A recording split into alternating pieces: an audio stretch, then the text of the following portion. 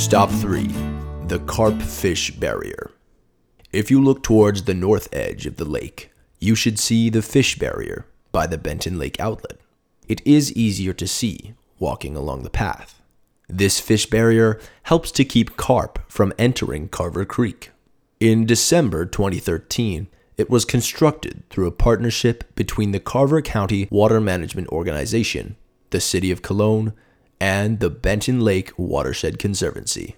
It consists of gravel and concrete blocks, which prevent carp from burrowing around the barrier. The carp population within Benton Lake can negatively impact aquatic life. The Carver County Water Management Organization, Cologne, and the Benton Lake Watershed Conservancy have done a lot of work to mitigate the damage caused by carp. This barrier is part of a larger project to restore the lake and reestablish a native population of plants and animals within it. The Benton Lake Watershed Conservancy and the Carver County Water Management Organization continue to work on this project and have made great strides toward improving conditions within the lake. Many types of fish live in Benton Lake, such as the sunfish, northern pike, crappie, and largemouth bass.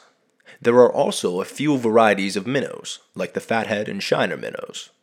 If you are fishing today, please follow all Minnesota Department of Natural Resources rules and regulations regarding fishing in state waters.